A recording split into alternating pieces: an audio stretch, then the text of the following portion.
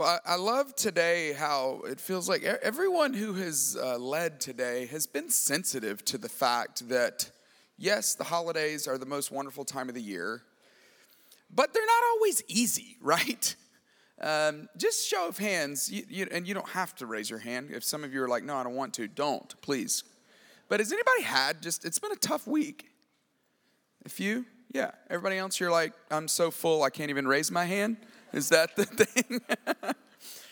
I don't know. When I was growing up, I grew up in church, and that's just not something that people admitted, that sometimes family can be challenging, that sometimes family can be hard, that holidays sometimes can feel like the loneliest time of the year. And sometimes it brings out some of the most challenging dynamics that we all experience, right? If you missed Michael's message last week, which I just felt so proud to be a part of Faith Bridge last week, listening to Michael preach. That was, what an incredible message. If you missed it, you can get it on the podcast, go catch up.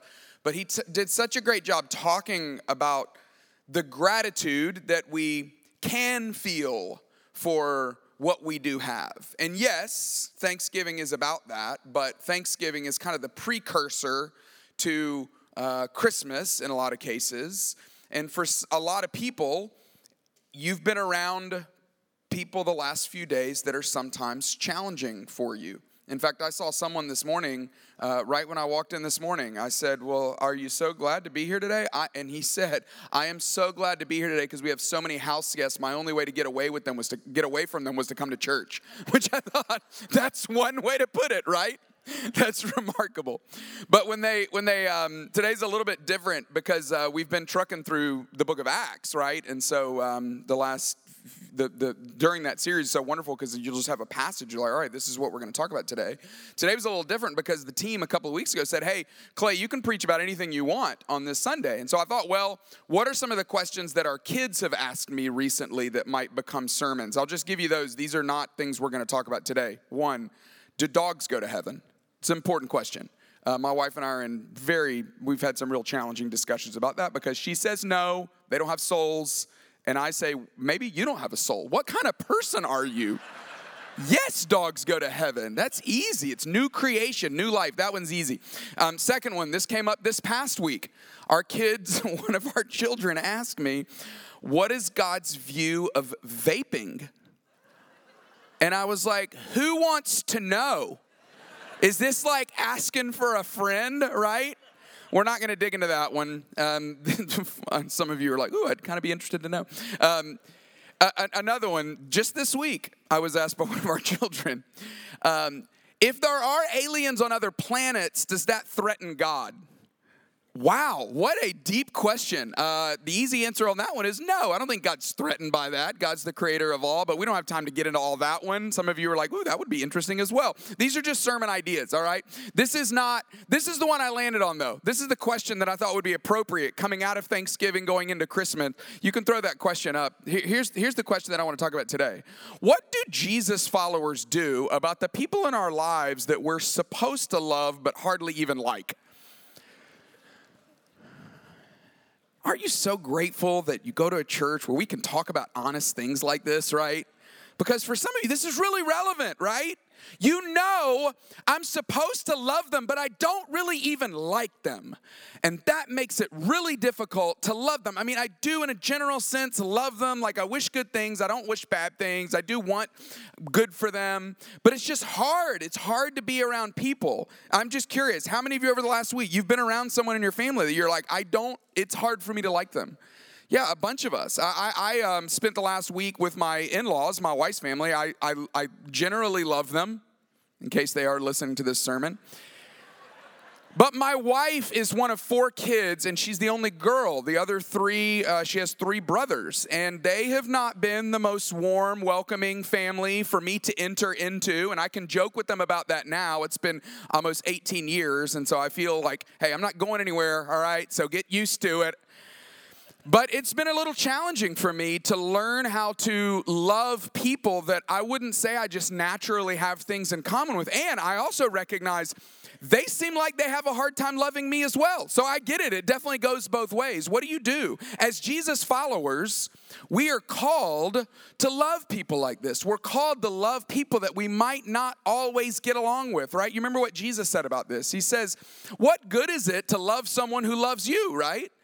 Anyone can do that. The harder thing is, and I wouldn't call these people my enemies, but the harder thing is to love people that you don't necessarily even like. How do we do that? How do we deal with people that we might have some bad blood with, right? You remember that T Swift song? I saw the Travis Kelce jersey. It feels like we can't go a day without recognizing the holy matrimony that we hope for out of that relationship, right? But Taylor Swift had that song called Bad Blood. You remember that? She said Band-Aids don't fix bullet holes. I feel like every one of our relationships, no matter where it is right now, every one of our relationships has potential bad blood around the corner. And I don't mean to be, dramatic about this, but in every relationship, it's one statement away, one argument away, one take away, one strong opinion away. Somebody leaves their phone on while they're talking to someone else, or you accidentally dial someone and your phone's on and they hear you talking about someone, and all of a sudden there's bad blood in the relationship. What do we do? What do we do about those relationships in our life that aren't always easy? Some of you have, maybe it's a sibling, maybe it's a cousin, maybe it's somebody in your family, maybe this is somebody you work with, but around this time of year, it's usually somebody that you're related to that you used to get together with, but you don't get together with them anymore. Or maybe you get together with them and it's a bit of a challenge. What do we do about those relationships? And I started that question by saying, what do Jesus followers do? Because if you're not a Jesus follower, if somebody just invited you here and you're trying to figure your faith out, or maybe you feel like you put your faith down years ago and maybe you're trying to decide, do I want to pick it back up again? Is this a meaningful part of my life? I don't believe God has ever let you go for one moment. But I just want to let you know that if you're not a Jesus follower, you're off the hook today. Today you can just listen in and be like, yeah, what do you guys have to do? I know what I have to do. Whatever I want, right?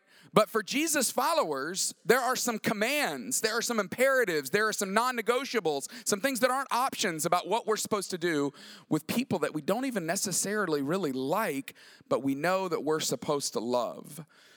And the good news about the Bible, in fact, if you don't have a Bible, just hold your hand up in the air. We'd love to just give you one. You can use it today, or you can even take it home. It'll be our gift to you. But thank you to all these amazing volunteers that are passing these out. We're going to look at Romans 12. We're going to look at a couple of verses in Romans 12. And written by a man named Paul. And Paul is he's an expert on this subject, right? Do you think Paul had any bad blood in his life? Right? I mean, just a quick biographical sketch on Paul. Paul grew up with all of these Jewish men and women that he was so close with. I mean, to the point where they would go around causing trouble for anyone who wasn't a Jew. They would go and persecute, particularly followers of the way, is what they were called then, or Christian Jesus followers.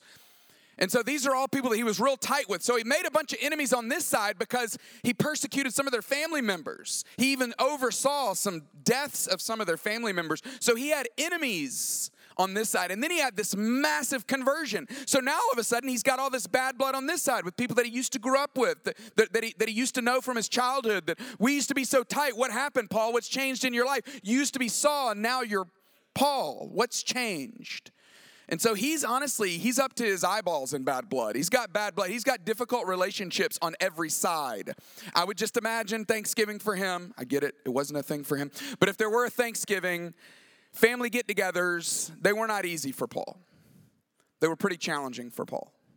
And so what he's going to say today is a lot of times we read something in the Bible and we're like, yeah, but do you really know me?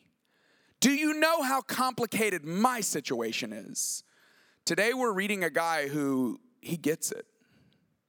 His relationships were incredibly challenging, incredibly complex. In Romans 12 verse 18, we're going to spend the most time in this one verse. Here's what he says.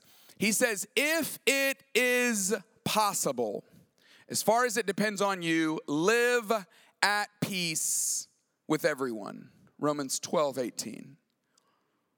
If it is possible, live at peace with everyone. Does that seem like someone who understands hard relationships? No, it seems Pollyanna, right? It seems like that's too good to be true, Paul. That's not possible. You want me to live at peace with everyone? I don't know that I can do that. Here's the good news, here's the bad news. The good news and the bad news is that he starts with this little clause where he says, if it is possible. Which on one hand, I do appreciate that he recognizes it might not be possible, right? You might not be able to live at peace with everyone. For some of you, maybe that feels like that's letting you off the hook too easy. For others of you, maybe that's the kind of hope you need. That, hey, you might not be able to have peace with everyone. But he's saying, if it is possible, meaning that the promise that he's making to us, he's not promising peace. Yes, peace is always possible, but peace is not always promised. Why can't he promise peace in every relationship? Because it takes how many to tango? 2. So he said, hey, I get it. You might be able to do everything that you think you need to do. You might be able to do everything that you can do, but it doesn't mean that you can have peace in the relationship because it takes 2. There's 2 of us in this relationship, and if I'm coming to the table wanting peace, but the other person is not even willing to come to the table, maybe peace isn't possible in that situation. But here's the promise that he is going to make today. Here's the promise that we are going to find as we look through this verse and the 3 verses after this, is that you can have peace about the relationship even if there's not peace in the relationship. You understand the difference there? That you can have peace about it.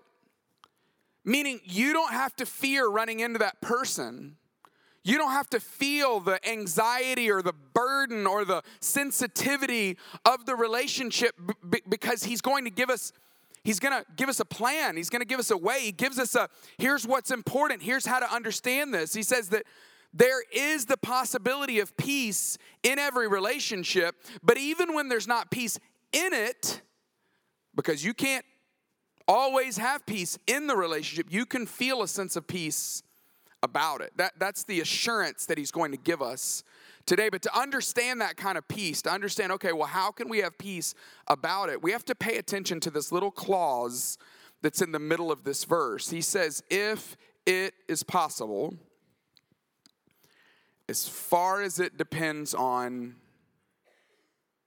you, live at peace with everyone. I want to talk about 3 particular words out of that clause. The first word we're going to look at is the word you, right? As far as it depends on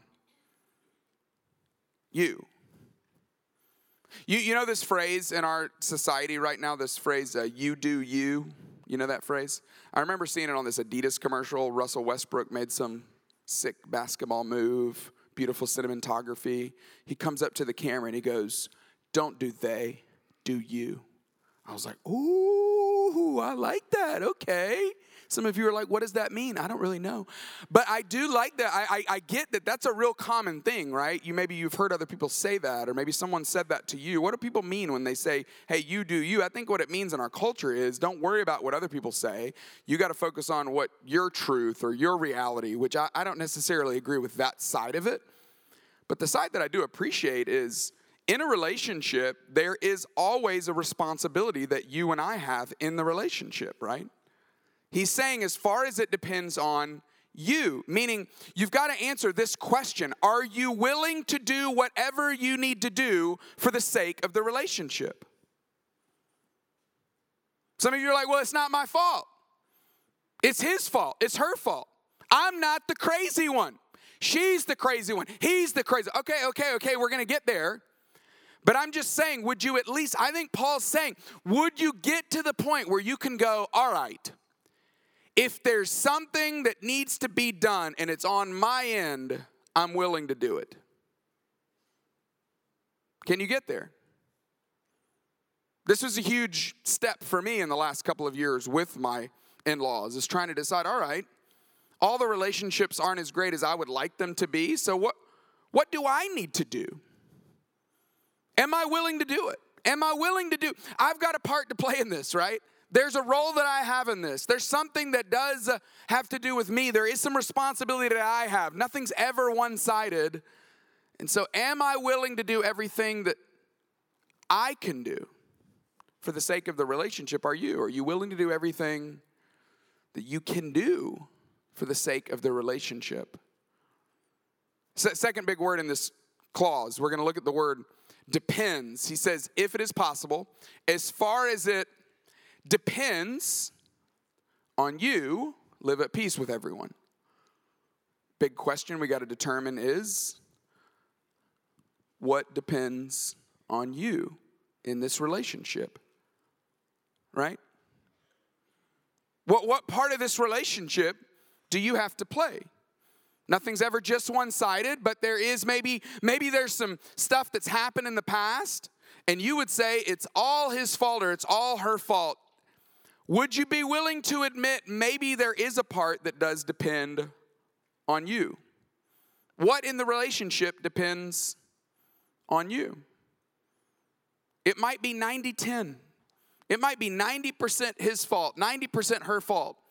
But is there 10%, a sliver of the responsibility pie that you can find that depends on you?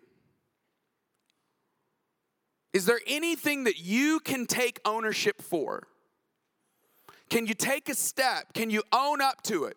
Can you say, all right, I'll give you that. That was my fault. I'll give you that. That one's on me.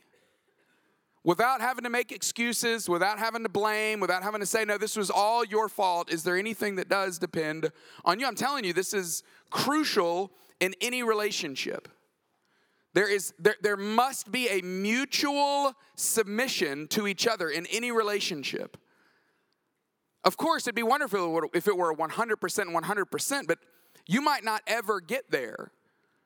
But he says you can't worry about what depends on him. You'll waste a lot of energy, a lot of time, letting her live rent-free in your head. No, what depends on you? What part can you own up to? He says, if it is possible, as far as it depends on you. And then I want to look at this third word out of this clause, the word far. This is recognizing that there's some distance, right? He says, if it is possible, as far as it depends on you. He's recognizing that there is a road ahead. That I like that he uses a word that recognizes distance, because for some of you, to think about having peace in the relationship or even peace about the relationship, that feels a long way off, right? Maybe because of what's been done or because of the dynamic of the relationship. I mean, even to try to explain the dynamic of our extended family, it's just easier to just say it's complicated, right? Anybody have a complicated family where it's just complex? You're like, well, how long do you have, right? It's pretty complicated. And so the thought of getting to a place where there's total peace in every relationship, I don't know, getting to the place where there's peace about the relationship, Paul's saying, well, how far are you willing to go? This is an important question. How far are you willing to go in the relationship? Is there another step you could take? Is there something else you could do? Is there something else you could apologize for? Is there a gesture, an olive branch of peace that you could offer? He's saying as far as it depends on you, that if you're wanting peace in the relationship, well, that may never happen. But you can't have peace about it. But to get there, you got to be willing to take a step. You got to be willing to say, you know what, it's worth it. Even if it's worth it to honor someone else, right? Even if it's worth it to honor your parents, or even if it's worth it to honor their family, or even if it's worth it to honor God. Am I willing to take another step? How far am I willing to go? I want to try to be as practical as I can about this. And so I'll give you this is a little bit of what's happened in my own life and my own journey and my own story to try to find more peace both in the relationship but also about some of the difficult relationships in my life. But I love, my hope today would be that you would walk away and you'd go, okay, I've got something real specific that I can do. This isn't me assigning you homework. Some of you, you're not back in the school mindset yet. You know, you're like, I'll get there tomorrow, all right? This is something that would take you just a few minutes of time. I did it in the middle of the night about 2 years ago when I was just laying there, couldn't sleep, thinking about some of the difficult relationships. But I want to give you, based on the Romans 12:18 and then 19, 20, and 21 that we're going to look at in just a second. I want to give you just a simple little plan for peace. If you were to say, all right, how do I get on the road to peace? What specifically can I do? How can I find a plan for peace? This would be a 3-step plan for peace, all right? If you're a note taker, this might be worth writing down. Some of you are like, I'll wait and see it before I write it down. I get it. Here's the first step. Would you ask this question? Excuse me, no, write this down. Did you already put that up there? Would you write this down? Yeah, there we go, write this down. Would you write down this sentence? This is, if some of you that are therapists, counselors, you use this in your office probably with clients, patients, customers. I never know what to call them. You use this with them, right? Would you write down, I feel, fill in the blank, when you fill in the blank, because fill in the blank. This statement has been so helpful for me in getting to the bottom of what it is that I'm feeling about this relationship. Would you write down, I feel, fill in the blank, when you fill in the blank, because, and fill in the blank. Maybe it's maybe you get around your parents. My wife and I, we've got 5 kids, 14 down to 6. And sometimes getting around our parents brings out emotions because in love, in kindness, they try to coach us on being parents. Those of you that are parents, how does that feel, right? So that's been really good to just use this phrase, this simple little formula to go, okay, I feel judged when you coach me on parenting because it feels like you're grading me, because it feels like you're giving me a report card on how I'm doing, because my whole life, that's what a lot of childhood is for people, right? Is saying, hey, this is acceptable, this is not. And that's a difficult transition. Some of you have made that transition as parents to go from, hey, I'm no longer in the police role. I'm no longer in the coach role. I've moved into the consultant role. Consultants only answer questions that they are asked, right? That's a difficult transition. I haven't had to make that transition. So I have all the sympathy in the world for people who have had to make it, because that's a difficult transition to make. It was difficult for us to go from police, don't do that, do this, don't do that, do this, to a coach. Now you try it. Let me see you do it. Your turn, go for it. Even more difficult is that move from, I'm not going to give my opinion unless you ask me. And I have a lot of opinions, so that's going to be really difficult for me. But it was so helpful for me to go, why do I feel so judged as a parent sometimes whenever I get around my parents or my wife's parents? And I'm not saying that fixes everything, but it was good to just get to the bottom of it. I opened up a document on my phone, just a notes, one night in the middle of the night, and I've got this one relationship in our extended family that's just difficult for me. And I made myself write down, okay, what is it that I'm feeling? And what I determined is I feel less than. I feel it when I get around you, it makes me feel insecure about me. When you, and it was good to like label the behaviors. Well, I feel like sometimes you talk down to me. I was having these imaginary conversations in the middle of the night, right? And you're wondering, why couldn't you sleep? That's one reason why. I feel less than, I feel insecure. It makes me feel seems like you're saying you're better than me when you talk down to me, when you correct me, when you make snide comments about something that I enjoy. Because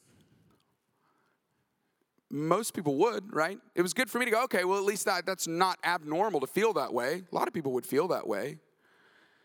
And then it's really good to ask this question. This is step 2 on the plan for peace. After you've identified, okay, what is it that I'm feeling, and what is the behavior that this other person is doing, and why is it happening? Then to ask this question, is it really true?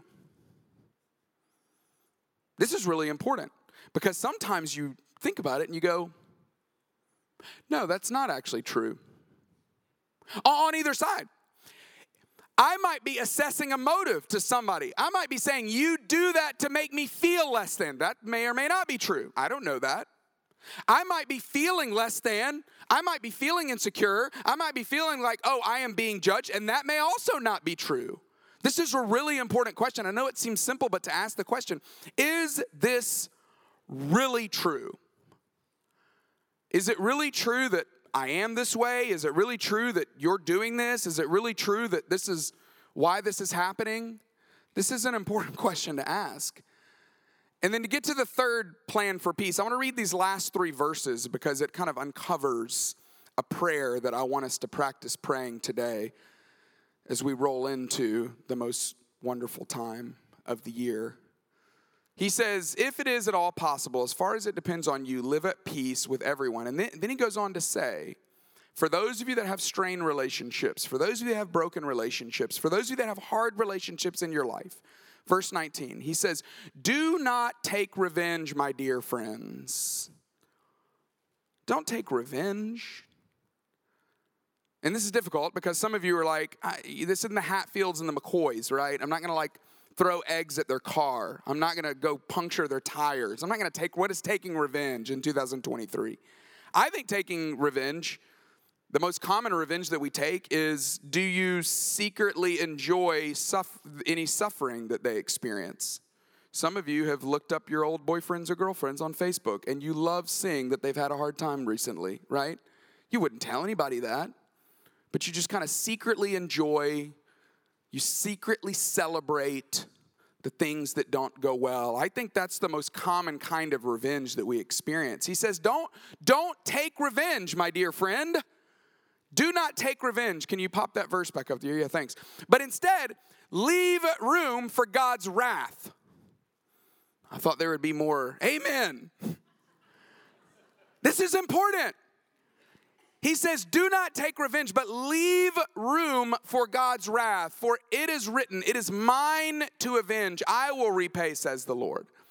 When we fail to offer grace to someone, when we fail to forgive someone, it's almost as if he's saying we're boxing God out. We're leaving no room for God. And he's saying, make room for what God wants to do. If someone is talking down to you, if someone is doing something to hurt you, do you not believe that your loving Father cares about you? Well, then the question is, well, who sits on the judge seat? Who gets to decide? That is wrong, and here's the punishment that is assigned. The judge gets to decide that. And he's saying that when you take matters into your own hands, you're boxing God out. But when you leaving room for God to do what only he can do and only he should do because he's the ultimate judge. It's believing that God, you are the true avenger. I see this in 2 ways. I see not only is he the one that enforces the punishment, but he's also the one that can pay back what was taken, right? Some of you feel like somebody wrecked your family. Somebody messed up the holidays. Somebody makes it worse because of their decisions. Do you believe that God can restore that? Do you believe that God is the one that can repay? He says, ultimately, it's mine to revenge, not revenge. It's mine to avenge. I will repay, says the Lord. The next verse, can you put verse 20 up there? He says, on the contrary, and then he gives us something else to do. He says, instead of doing that, do this instead. If your enemy is hungry, feed him. If your enemy is thirsty, give him something to drink. In other words, give someone a blessing that they might not deserve. Forgive someone for something that they haven't even apologized for. Would you be willing to give somebody the blessing that they don't deserve, that maybe they haven't even asked for? This is the way peace shows up. Peace follows moves like this. There are so many of you, you have done this. You've forgiven a father who walked out. You've forgiven a mother who dropped the ball. You've forgiven a sibling who's made some detrimental choices that have affected everyone in the family, and you have genuinely forgiven this person. Has there been less peace or more peace? Maybe not in the relationship, but about it. I would guess more, right? Peace follows forgiveness. Peace follows people who are willing to give a blessing that the other person didn't even earn. Why? Because it is a reflection of what God has done for us. It is a reflection of the grace that he has heaped onto us. Paul finishes this and he says, in doing this, you will heap burning coals on his head. In this day and age, in this society, when someone was repentant, they would walk around with burning coals on their head. And so he's saying, if you want that person to apologize, if you want that person to come back for more, then you must heap these burning coals on their head with a blessing that they didn't earn. He says, no, do not be overcome by evil, but overcome evil with good. I love that phrase. Do not be overcome with evil, but overcome evil with good. So first, write it down. Would you write down, I feel when you because? Secondly, would you ask the question, is it really true? And then thirdly, would you pray this prayer? I want to end our time today by praying this prayer. I know there were a lot of hands that went up when I said, how many of you have a hard relationship? My hand would be in the air as well. My wife's hand would be in the air as well. But as followers of Jesus, we get to pursue peace. And you just don't you don't passively find what you don't actively pursue. If you're going to find peace, we're going to have to actively pursue it. And so this prayer is just a way for us to get this started. The prayer just recognizes, reflects what we just read. Father, I trust you with this relationship. Would you give me eyes to see this person like you see this person? Would you help me to trust you as my defender? And ultimately, help me to treat this person with the grace that you've treated me. Would you mind just in your heart, maybe even if you would be willing to open up your hands even, but would you mind, I wouldn't say close your eyes and bow your head because then you can't read it, but would you mind just opening up your heart and maybe even praying this prayer, particularly if there's somebody that comes to mind? Maybe picture their face as you're praying this prayer. But let's say this out loud together as we close. Father, I trust you with this relationship. Give me eyes to see this person like you see this person. Help me to trust in you as my defender. And ultimately, help me to treat this person with the grace you've treated me. Father, I pray that today would be a day of miracles. God, who are we to think that massive difference couldn't be made in a relationship just because of your spirit and the activity of you inside of our lives? And so whether or not we ever have peace in the relationship, we just pray that you would give us peace about it. God, whatever depends on us, I pray that we would own it. However far we think we should go or could go, I pray that we would take that step. We would go there. And God, we just ask you for great amounts of restoration, that this season wouldn't be a season of dread, that it wouldn't be a season of anxiety, but it would be a season of joy, that ultimately it would be a season of peace, because that is who you are, the Prince of Peace. And so we exalt you and we celebrate you and we thank you, and we pray all of this in Jesus' name. Amen. Amen.